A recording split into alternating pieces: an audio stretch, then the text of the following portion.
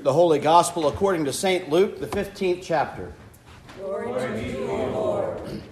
Now all the tax collectors and sinners were coming near to listen to Jesus, and the Pharisees and the scribes were grumbling and saying, "This fellow welcomes sinners and eats with them." So Jesus told them this parable. There was a man who had 2 sons. The younger of them said to the father, "Father, give me the share of the property that will belong to me." So the father divided his property between his sons. A few days later, the younger son gathered all he had and traveled to a distant country, and there he squandered his property on dissolute living. When he had spent everything, a severe famine took place throughout that country, and he began to be in need. So that young son went and hired himself out to one of the citizens of that country, who sent him to the fields to feed the pigs.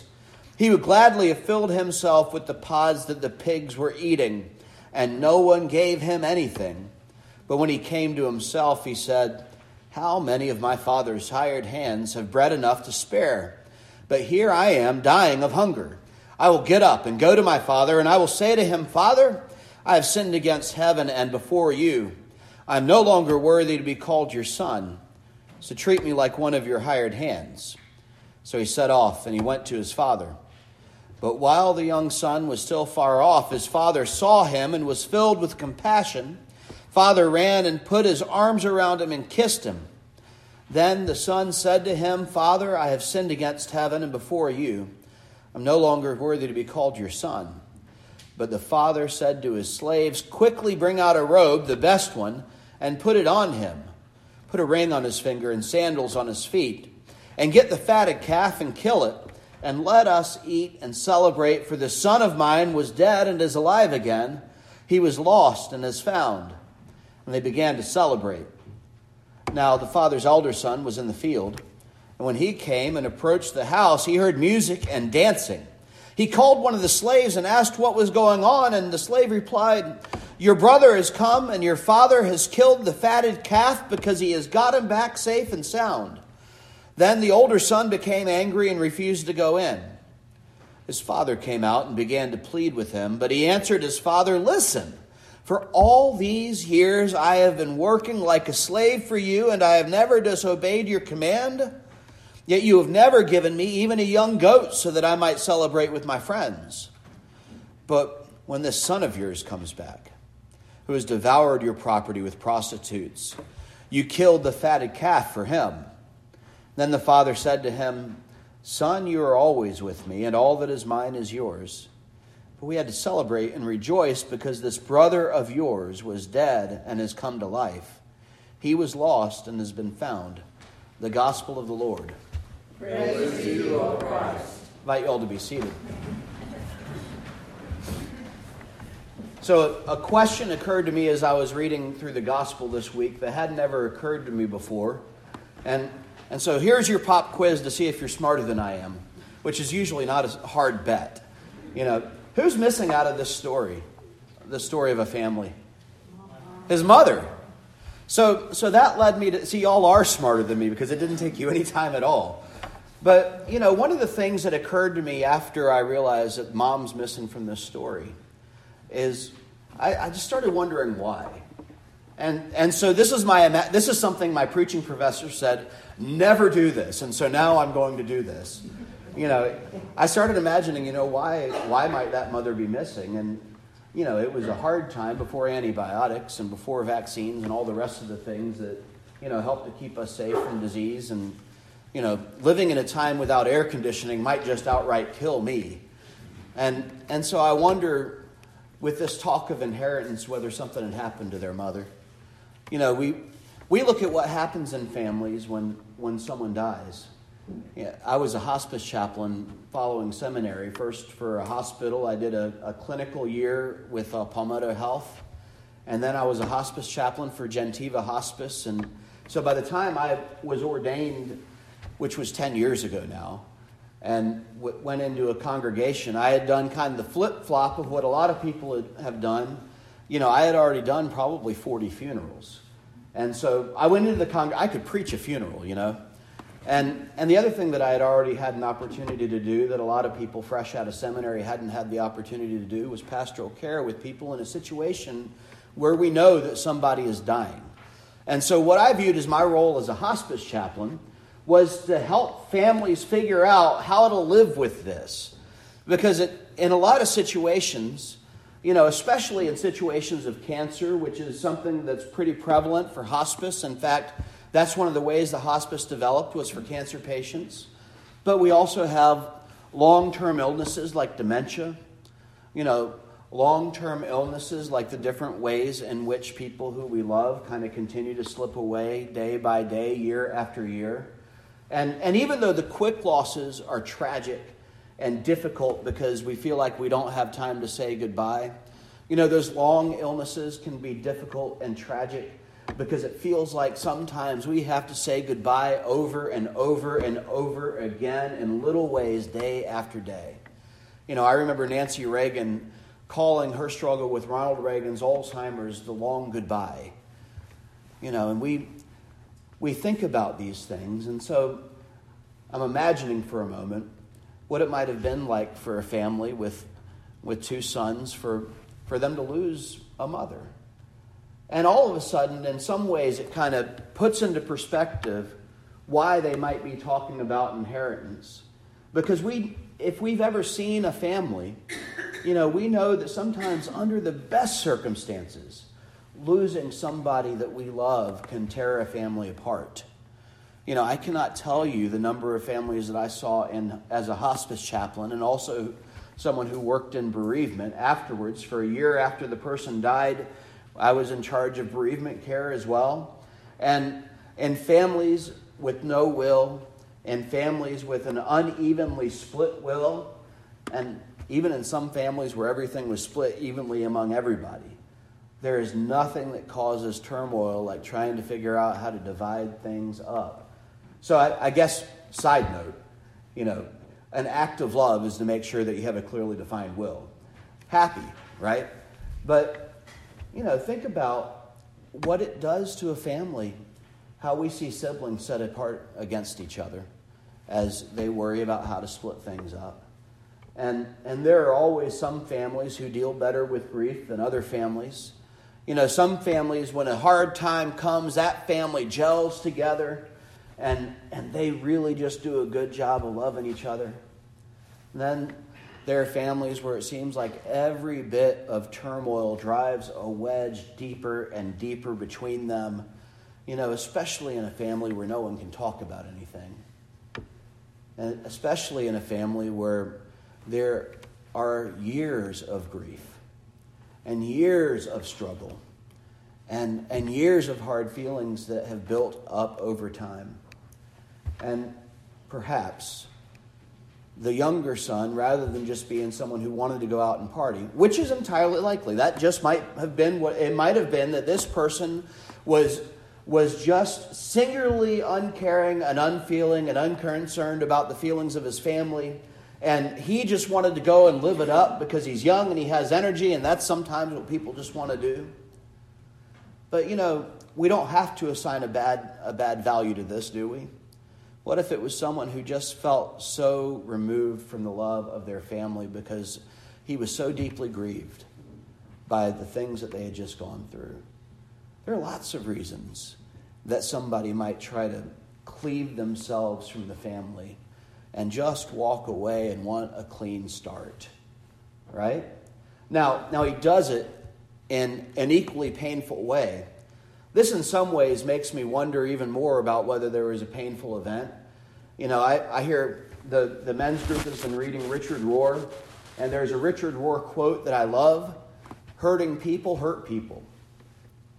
Maybe this young man was hurting, and he just wanted to make sure other people were hurting like he was hurting. Or he didn't have any healthy way to live it out, and so he did something that he knew was going to hurt his dad. Because I don't know if y'all are like me, but I know that there's nobody that we know how to hurt like our family. And when I was a teenager and when I was a young man, I know that there were lots of things that I said to my father and to my mother because I knew that they were safe people, that should have never left my mouth. Doesn't that happen in churches sometimes? We know that, half the time in Lutheran churches we're related to each other anyway. But, isn't it true, though, that we have this thought that we can trust the people in church, and sometimes rather than letting church be the place where we live out our best selves, church becomes a place where we live out our pain in a way that hurts other people. Rather than being a place where we forgive each other, it's a place where we hold grudges. It's a place that we kind of assume everybody has to come back to, and so maybe we don't behave like we ought to. And so rather than living our best lives and being our best selves, we live out our pain in a way that hurts the community that we love. Happens to pastors and pastors' families an awful lot. People know that the pastor can't respond, and so a lot of times people just lay things out there for us and say things that are so out of the way that no person should ever say it to other people. But the pastor's a safe person, and besides, we pay them, right? And the pastor's family is the same. The pastor's family doesn't have the same kind of ability to say things or retaliate like families of other members, right? Whenever we have a safe person in our lives, husbands and wives, children, it's not just the parents who get that side of it. The people who are safe in our lives oftentimes get the worst of us. And so when we think about, what if this was a pain response, this young man who was saying to his father, just give me my share of what it is and I'm going to get out of here. And I can almost hear him thinking about it like that. And you won't have to deal with me anymore. Because darn it, I just can't do anything right anyway, right? I know nobody in here has ever said anything like that. But just imagine a world where someone might. I think that woundedness that this hypothetical young man is experiencing is a woundedness that is all too familiar to us, isn't it? We know what it's like to hurt the people around us.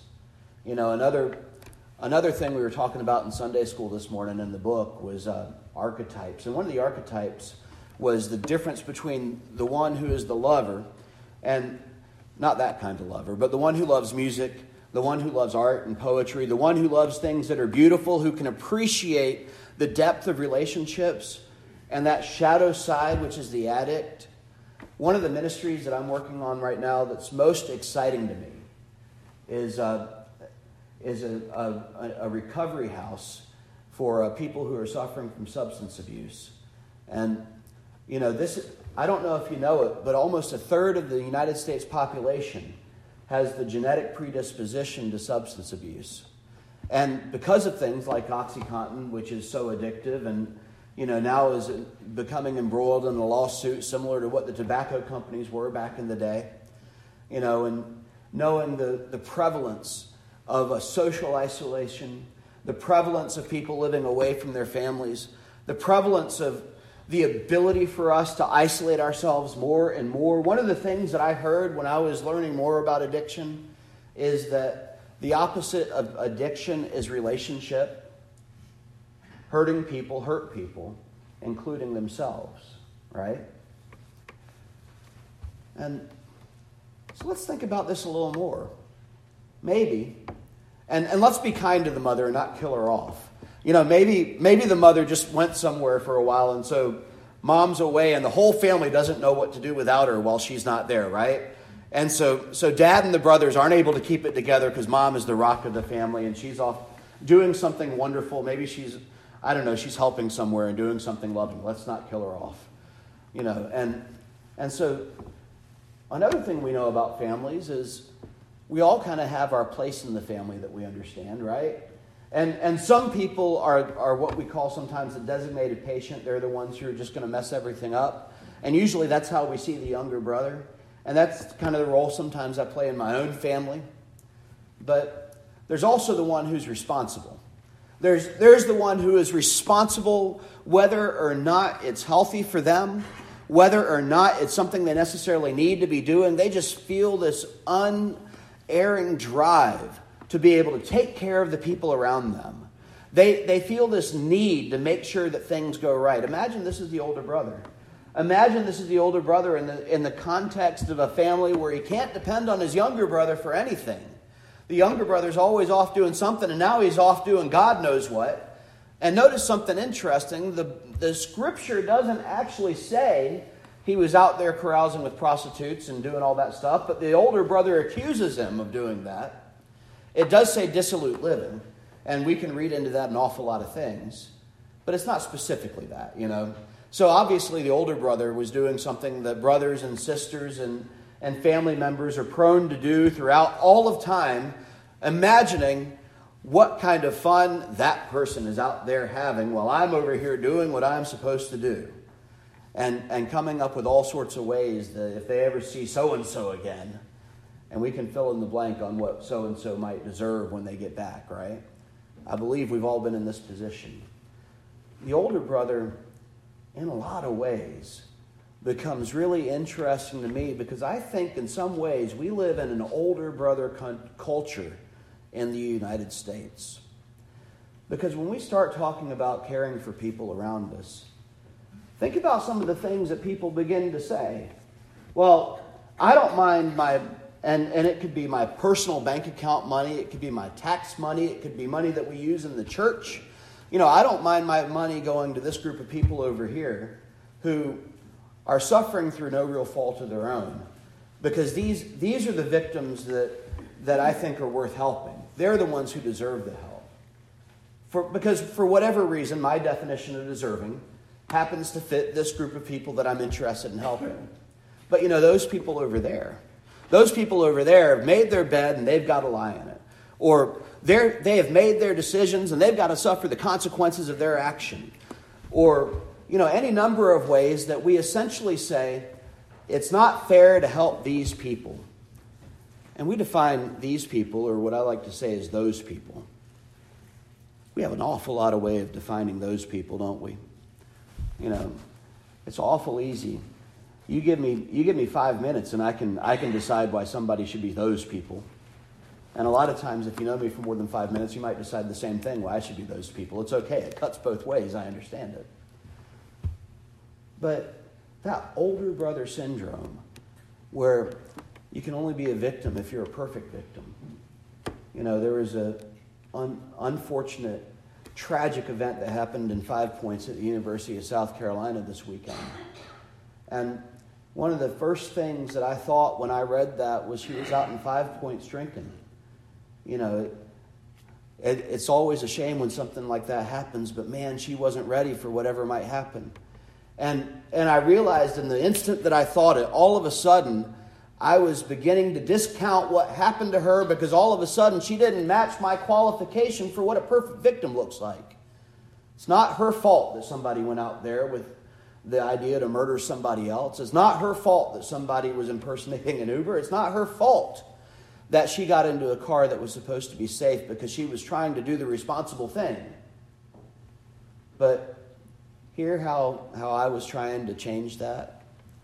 I'm an older brother too. Apparently in more ways than one. And it's awfully easy to dig into that, isn't it? Where we think of this person is deserving and this person isn't.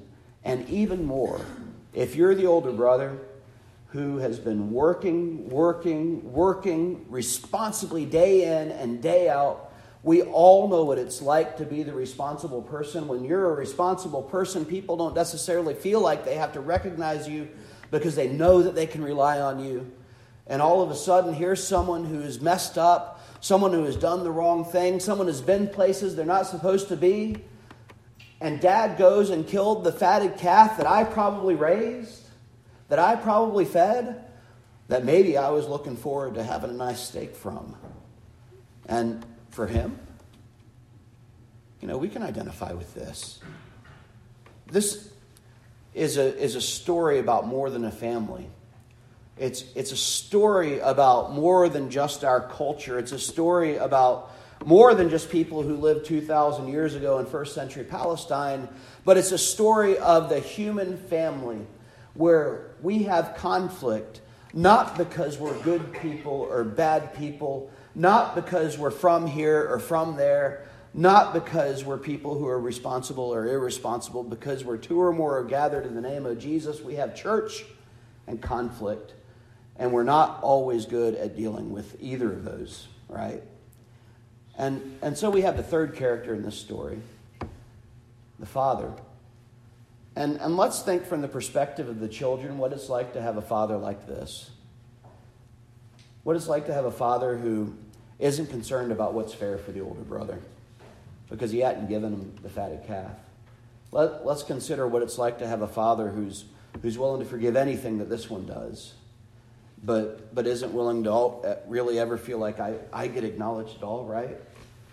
But I learned something about a father's love 51 weeks ago when my daughter Willow was born. And I know you all have children and you think they're very cute, but I have to tell you, my wife's a scientist. And so this is just an objective scientific fact. My daughter is the cutest girl who's ever lived. And I apologize ahead of time for that.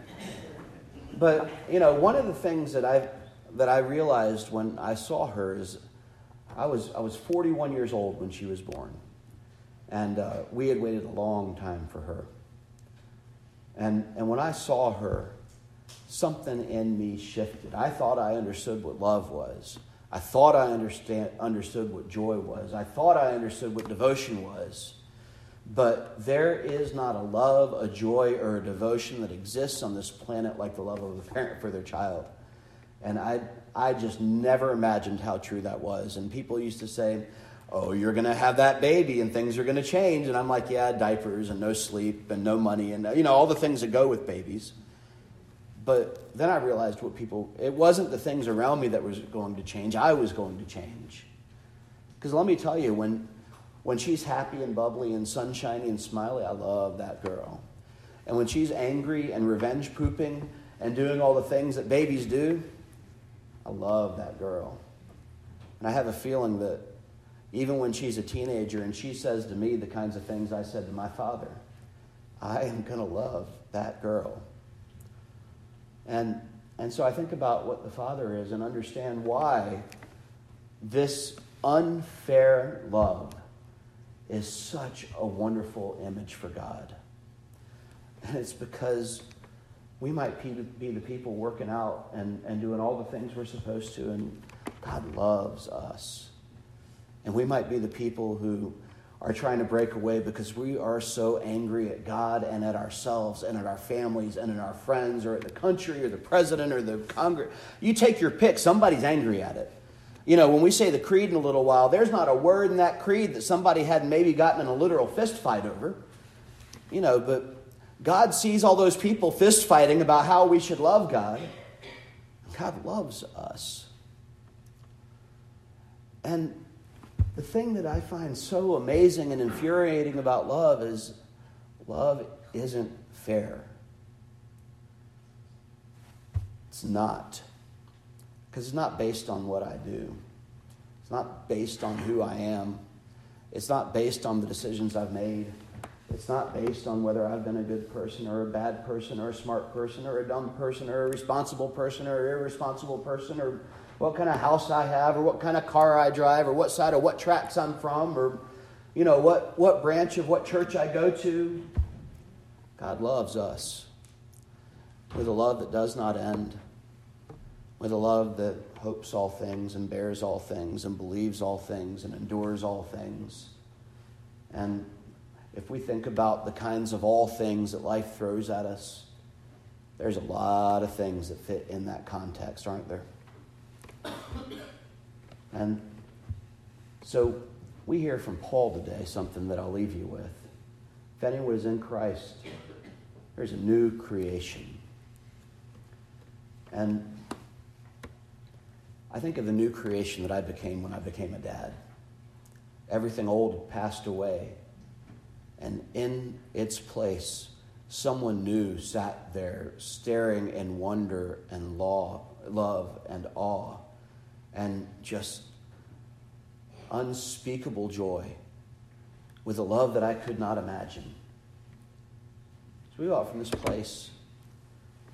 What's it look like if we go out into the world who is hungering and thirsting to be loved like this, knowing that we are a people who is loved like this, in a way that's unfair, in a way that's unmerited, undeserved, unexpected.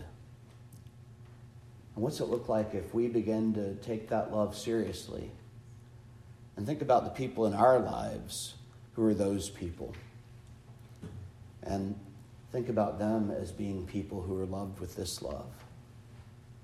What does it look like if we take just a chance and share that love with those people when we encounter them in God's world? Amen. Amen.